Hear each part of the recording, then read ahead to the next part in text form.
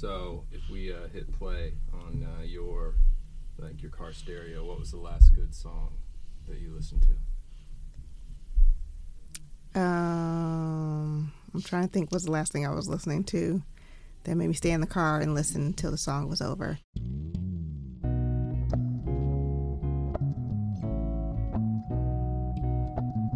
Alexis Kidd-Zaffer, the executive director of Seven Hills Neighborhood Houses, has been with the neighborhood house for over 20 years. As one of the last neighborhood or settlement houses in Cincinnati, Seven Hills Neighborhood Houses provides basic needs support, advocacy for victims of crime and trauma, recreation, community development, and so much more. Maybe it wasn't a song. Maybe it was a book. Maybe it was a radio program. Maybe it was a song. Probably Lose Control by En Vogue was probably the last one. Had me sit in my car until it was over.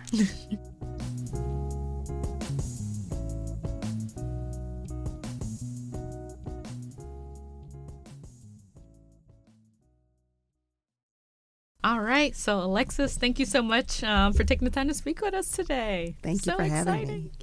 Yay. Hopefully it's worth the time for you. Definitely.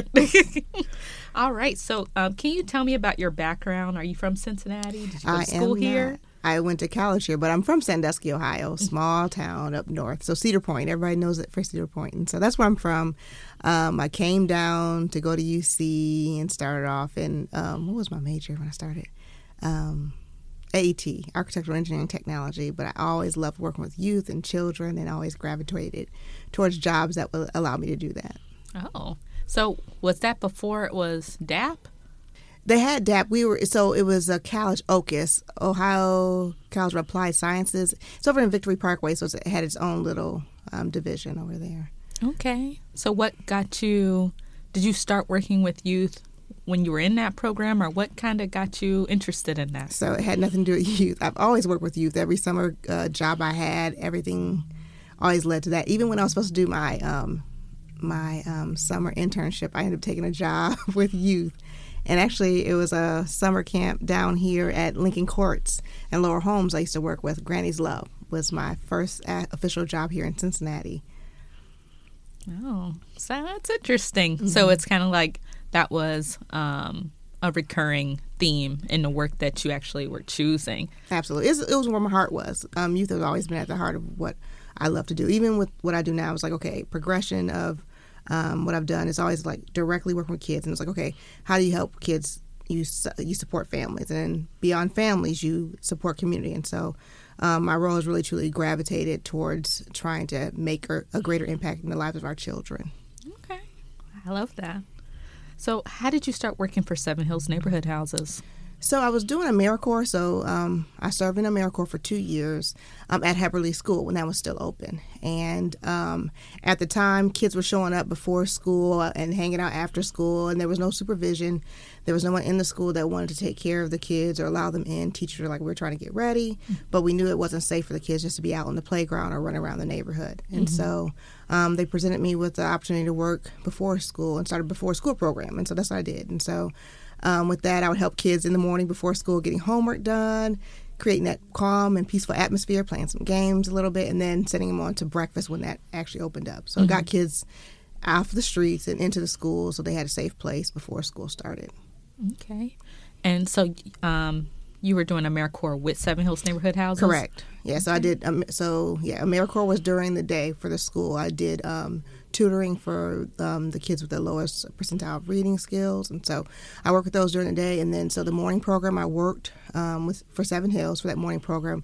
And then I would stay after and do after-school programs with some of my fellow AmeriCorps members. Okay. And then can you kind of talk about your progression? Sure. From AmeriCorps to executive director at Seven Hills Neighborhood Houses. Absolutely. So I stuck with CPS for about 4 years. And so for Seven Hills, like I mentioned, I did the before school program. And then they were like, well, would you be willing to do the after school program for us? I'm like, well, I'm already doing it for, out of my own passion. So I started getting paid to do the after school program for Seven Hills. And so I did morning after school programs. And then that next summer, they were like, well, do you want to run our summer camp? So I ended up, after AmeriCorps was over, I did the before after school programs, worked for the school, CPS during the daytime, and then did the summers with Seven Hills. And then from there, I think it was like 2007, they offered me a full-time job to actually oversee all youth programs, so school-based programs and the ones that were run at the centers and schools. And so I went ahead and took that role on and left CPS. Okay. So did things kind of change when the schools that were kind of closer to Seven Hills Neighborhood Houses closed? So I transitioned from Heberly and went and worked at College Hill Fundamental Academy for 2 or 3 years. I got cut from there. They were like downsized, and I was the last man on a totem pole, and so I shifted to over there. And so it was like it was night and day seeing what Heberly School was. I loved working at Heberly, but also seeing where the resources and the level of involvement and what our kids should have been receiving in our neighborhood, but seeing that quality of education and care and compassion in not College Hill, but College Hill Fundamental Academy really helped me say, okay, we got to bring some more down here.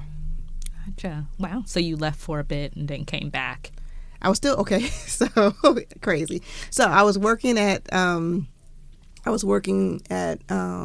Hill Fundamental Academy during the day. Okay. And then I would come back for the after-school programs at Heberly School. So I still was at Heberly doing the after-school program for the kids there. And then, like I said, and then the summer camps with Seven Hills. Okay. Wow. All right. I was young, so I had energy then. So what has motivated you to stay with Seven Hills Neighborhood Houses for so long? I still love the West End. So when I came to Cincinnati, just a little background, when I came here, I'm from a small town, so anytime you make eye contact with anybody, you speak. And especially if you see an African American, because there are very few up in Sandusky, so you definitely speak. And so when I came here and I'm like, I see somebody and you make eye contact, you say hello, and then people look at you like you're crazy. And I was like, okay, when I graduate, I'm getting out of Cincinnati. I'm just not staying here. It's not friendly enough. But then when I arrived in the West End, it was very familial. Like, people did connect. People did speak to you. And as crazy people try to say, oh, this neighborhood's not safe or it's this violent, everyone was so inviting. Everyone was so connected. Families were clearly important and valued down here. And I was like, okay, I found a neighborhood and I found a reason I could stay in the neighborhood. And so for me, Seven Hills was then that natural progression to be able to then stay in the West End and serve further. And so whether it be volunteering, mentoring, or even working, that was my connection to be able to stay. Okay. What do you think is commonly misunderstood about Seven Hills Neighborhood Houses? I think, one, that we have a whole lot of money. We can do whatever we want. We think we run things down here, and I think there's all kinds of crazy narratives going on about Seven Hills. But I mean, it just takes a lot to operate the facility that we have and do all that we want to do, and to continue to doing everything that we do. I had another question on here where I was going to ask you, can you kind of give us a historical overview of Seven Hills Neighborhood Houses? Okay, so there may be some gaps because there are some parts that I'm not totally familiar with, but I do know, like, Finley Street Settlement House was the start of it in 42. It was a Finley Street Settlement House. There were 2 missionaries that came down from Canada and were granted the church at the time. This is when the transition of Germans were leaving and others were leaving. White population was dwindling a little bit, and it was more about poor and African Americans that were kind of taken over in the neighborhood. And so the church was really not being used, and it was granted to these missionaries to actually do the work of a settlement house. And so they were doing after-school programs, athletics, feeding the poor, the whole nine. Anything that the needs were in the neighborhood, those missionaries tried to fill, to the point where it was like kids need to have softer places as well. And so they founded Camp Joy. So Camp Joy was actually originally out of Seven Hills Neighborhood Houses, or Finley Street Settlement House, before it became its own entity. So they would take the kids in a beat-up truck and drive them out to softer places, so Camp Joy. And so that was, for many years, they did that. That was Cap and Sadie, and then there were some other stewards that took on after them. Fast forward to Seven Hills Neighborhood Houses. So in 42, the inception of Finley Street Settlement House happened. In 61, individuals got together and said, okay, due to the racial issues in our city, we need to do something for healing. It was the Episcopal Church that came about and said, let's figure something out. And so what they did was merge the East End Settlement House with the Finley Street Settlement House, and that's how we became Seven Hills Neighborhood Houses.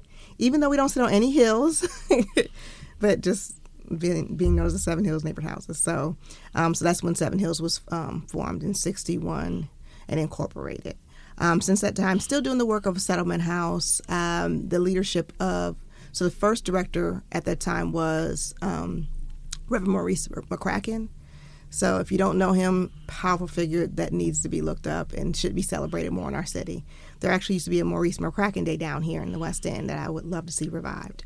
But he was pretty radical in terms of trying to make changes in terms of racial justice, and he did a lot of hunger strikes. He did a lot of collections to try to help people who, when they registered down south, and their mortgages were called on because they registered to vote. African Americans down there, he would do these drives for money to help them pay their mortgages so they didn't lose their homes. So he was pretty radical. I think he was one of the first to jump over the fence of the White House and protest. And eventually the organization let him go because they claimed that he was a communist. He went to freedom schools. He knew Reverend Dr. Martin Luther King and others that fought with him. He was one of those revolutionaries. So I stand on some tall shoulders at the neighborhood house. And even when I think about today and some of the struggles that we have, it's kind of like, okay, this is nothing new for the organization and the position that I stand in terms of advocacy and work for the neighborhood. It's nothing new for our organization. It comes with the territory. And so Reverend Maurice McCracken, was pivotal. He was the first, like I said, director. And then from that, the Epic House was founded. Community Land Co-op was founded. I think West Presbyterian Church came about under his leadership as well. And so there's a lot that was happening during that time. And then from him, there was a few other stewards. The next, I think, huge figure was Jerome Jenkins. He was one that really moved Seven Hills beyond just the Finley Street Neighborhood House location and East End. They began working in Lincoln Heights and did like a senior center and youth program out there for a while. And then with him, there was also, we started exploring school-based programs, and we were one of the first to actually do school-based programs. Seven Hills was the first to actually have daycare facilities too, like outside of schools and outside of homes. Seven Hills was the first to actually do it in the city, and so we were recognized actually as one of the groups that got together, formed 4Cs as well. And so from that time, we also did some educating, helping individuals that were doing in-home daycare on their own, getting them certified and licensed as providers. And so we did that work around that. Yeah. And so, that's pretty much the history that we're standing in today. Wow.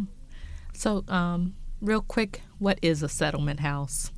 So settlement houses, before recreation centers became in existence, before cities started doing them, settlement houses were what popped up in neighborhoods. So they were that gathering place. They were that safe spaces for children and families. They were that resource, a place of connection, and just, respite for folks. So, okay. Awesome. All right. What West End projects are you looking forward to in 2024? Ooh. So I'm looking forward to the Trauma Recovery Center being completed. So Seven Hills Neighborhood House became the Trauma Recovery Center, recognized by the state of Ohio back in 2016. We've been operating out of our current center, but when you're talking about trauma victims, they really need quiet spaces. They need places to heal, or just really focus on that. And so although we have our great facility, they need their own entity, their own space. And so we're changing our old administrative office on Freeman Avenue into the Trauma Recovery Center of Cincinnati. And so I look forward to that. And with that, though, that's where the office will be for our staff. So the counseling, the social workers, the classes, the group counseling, but there's also going to be beds for temporary emergency sheltering. And so if there's a woman that the police pick up, she doesn't need to go to jail, doesn't need medical care, but she needs a safe space that night because of whatever issue, then they'll be able to bring her there. Someone that has suffered from domestic violence may not be able to get into other shelters depending on the call, the time, they might be full. Then our connection with the hospital allow them to come to us and stay in a bed until we can get them a permanent shelter if they can't return home and others. So we're excited about that. And so that should give, there's going to be a family suite inside of there, as well as two double occupancy rooms, and then one ADHD compliant apartment for someone too. So I'm excited about that. Our West End affordable projects that we do in partnership with the Port Authority. The first of the 3 buildings is completed. So I'm looking forward to getting some tenants in that building on the Lynn Street property, and then getting those Coleraine properties finished and completed so that we can get those outfitted as well. The other one I'm excited about is, so we did receive some funding support pending a presentation with the city. So we plan on doing that presentation. And so with that, we're receiving funds to, 1, increase African-American home ownership, and 2, build up businesses in the neighborhood. And so one of the goals we have for the home ownership piece is potentially helping to buy down the cost of mortgages for individuals who may not be able to get the price point that people are asking right now. The West End is an expensive place to build, to rehab, and to live in. And that's indicative of our whole community and our city and our country right now. And so we want to make sure that there's a price point for African Americans to enter into home ownership opportunities. And so we'll be using those funds to leverage mortgage costs, so that, 1, a developer does not have to go down on their price. They can still get what the property's value is, but allow that to get to a price point where an African-American family can be comfortable to move into it and not be house burdened and have risk of losing that home. And so that one we're excited about. And the other one we're excited about is actually getting money to funnel into businesses. And so some of these storefronts that are already being worked on, they already have ideas, and like CMHA has one that's going to be a grocery store. And so we would love to see money go into that to support the market. So our goal is to buy down the cost on the white boxing. So if we can get something to white box or plus, so that that business can have less of a burden financially go into it, or the owner of the building has less financial risk on investing. We're going to make sure that those come about. So like 8K has a building on Freeman Avenue. There's some other developments on Freeman Avenue that will bring some businesses in the neighborhood. And so if we can assist them by putting $50,000 to $100,000 into a space to allow for that white box plus to get done, then we want to make that happen so that the West End can experience a boost in our businesses. And so community serving businesses at that. We don't have a market, we don't have a laundromat. We need more eatery options and opportunities for our residents. And so those are things that we're looking at supporting. Wow, that's a lot coming up in 2024. Right. It's exciting. Awesome. How can people support Seven Hills Neighborhood Houses and its mission? Financial is one, but then even just showing up, continue to give voice.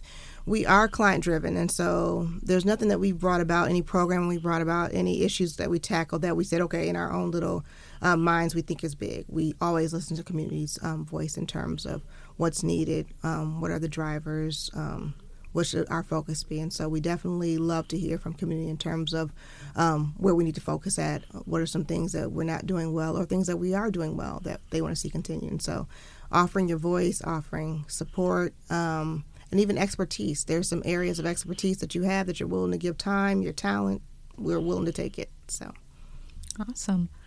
There was something I wanted to go back to. So last time we spoke, you spoke about, and you don't have to share this if you don't want to, that Seven Hills Neighborhood House almost shut down. Oh, yeah. Can you discuss that? Absolutely. So, yes. So Seven Hills has had, like I said, when I talk about people saying, oh, we got this wealth of money and all these, I guess resources, is not always true. And it's not true now, and it definitely wasn't true a few years ago. So, So prior to my time taking over, so when I stepped into the role, like I mentioned, 2007, when I came on board, I was like, okay, I'll join full time. I didn't know the situation that Seven Hills was under. So at the time, we were losing funding from United Way for various reasons. Seven Hills was losing funding from United Way. They're in transition of new director, and the director that came in and stepped in just did not do a good job in terms of stewardship. Was not a good steward. And so there are times where we actually lost funding to a point where some folks were like, how are you able to survive? How are you all still standing? And so with that, it was just like there were times where our staff was volunteering. I did 2.5 years of volunteering myself just to keep the doors open, just to be able to continue to serve. There were times that we didn't have heat in our building, so we had the little heaters on in every room just to try to keep us warm and programming going for our kids and community. And so, no, we definitely had our struggles in that. And so there were even times where when I stepped in as interim executive director, I think they were nearly $1 million in debt, if not more. And so I had a group of dedicated board members and friends to the organization that really stuck and helped us dig out and figure out a plan to keep our organization going. Because, there are so many thank you, Lord moments for Seven Hills that we're still there and still standing, to a point where at one point our board didn't even have insurance. Thank God they have it now. We're not playing with that stuff now. But it could have been where those individuals, if they weren't brave enough to continue to stand, that our organization was folded. But at the same time, they put themselves at risk that their accounts could have been hit and they could have been in financial jeopardy for their own lives by continuing to stay on our board and support Seven Hills when they had so many issues of debt. Thankfully, all those areas have been cleaned up. I think there were liens on every single thing that we owned at one point in time when I took over. So all the liens are gone. It's just definitely a day-by-day thing that we continue to work and make sure that we are good stewards over what we have. And so since I've taken over, and then the team that I've assembled and our board, who are awesome members, we have good stewardship, and we just make sure that we're doing what we say we're going to do, and we don't take on more than we can handle for the most part. And last question, if you could make 3 things happen in the West End instantly, what would they be? I think unity in our neighborhood would be one. I think there's a lot more that could be done. I think we'd have a lot more progress. I think we could have some more political capital if we all spoke at one voice. Not saying that we agree on every issue, but unity in terms of the ultimate prize for our neighborhood. I think that's one thing I would love to see. Let's see. 2. Okay, that's a good question, because I'm like, okay, if I had it. So unity would be 1. 2 would allow all of our kids to know that they're safe, they're loved, they're protected, and make sure that the resources are there to allow that. Like, this building should not be 1 floor. We should at least have 3 floors in this library. The number of kids, the number of people that count on this space deserve more. Our kids deserve more in our neighborhood. And so there should be a maker space for our kids down here. There should be an adult floor for our folks down here. So definitely that would be done. So the developments, I say. So 1, the library. 2, Romac would be done. There'd be no question. And then even the First German Reformed Church, those 3 would be pivotal to me to see those things happening, because when I talk about at the heart kids, those things would support our kids. And then the third thing I'd like to see, good question. I'd like to see something where stability was for all. And so we have a lot of our residents who still are at some level of risk of displacement. So in the housing study from 2019, it spells about like 44% of our residents have some level of displacement. And that level varies for a reason. So whether it be seniors in fixed incomes, taxes going up, someone who has a private owner of a building decides they want to double their rent because they can get it now, and those folks can't afford it anymore. So making sure that we have products that everyone can have stable housing down here for those that want to remain. So over 86% of our residents surveyed said they want to remain in the neighborhood. And some of them we know live in deplorable conditions. And so for them to say they still love this neighborhood, like I love this neighborhood, and want to stay here, we need to make sure that the conditions are suitable for them.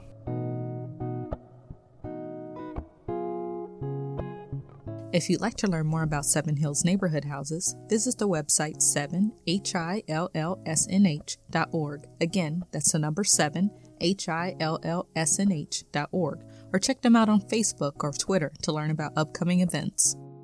Thank you so much for listening to this episode of the West End Stories Project. The West End Stories Project is brought to you by the Cincinnati and Hamilton County Public Library and is co-produced by your host, Key, and our reference coordinator, Kent Mulcahy.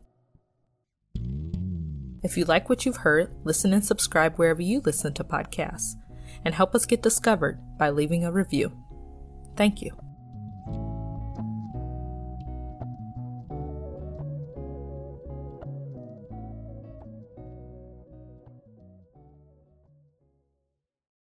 when we grew up there, growing up in the projects, two things happened that I was totally unaware of. As you start growing, you start realizing that there's no Santa Claus because ain't no fat white guy coming down to the projects after dark, and we didn't even have a chimney.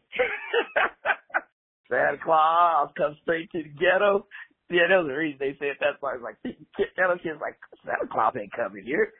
A thing that is so totally different than we were children, we're not allowed to sit among adults. When adults gathered, they didn't have to tell you to leave. You knew to get up and leave. You know, it was just a totally different world. I got put out the Catholic school, though. I used to go home with holes in my pants because we were playing over there, and we weren't allowed to wear gym shoes over here at the Catholic school.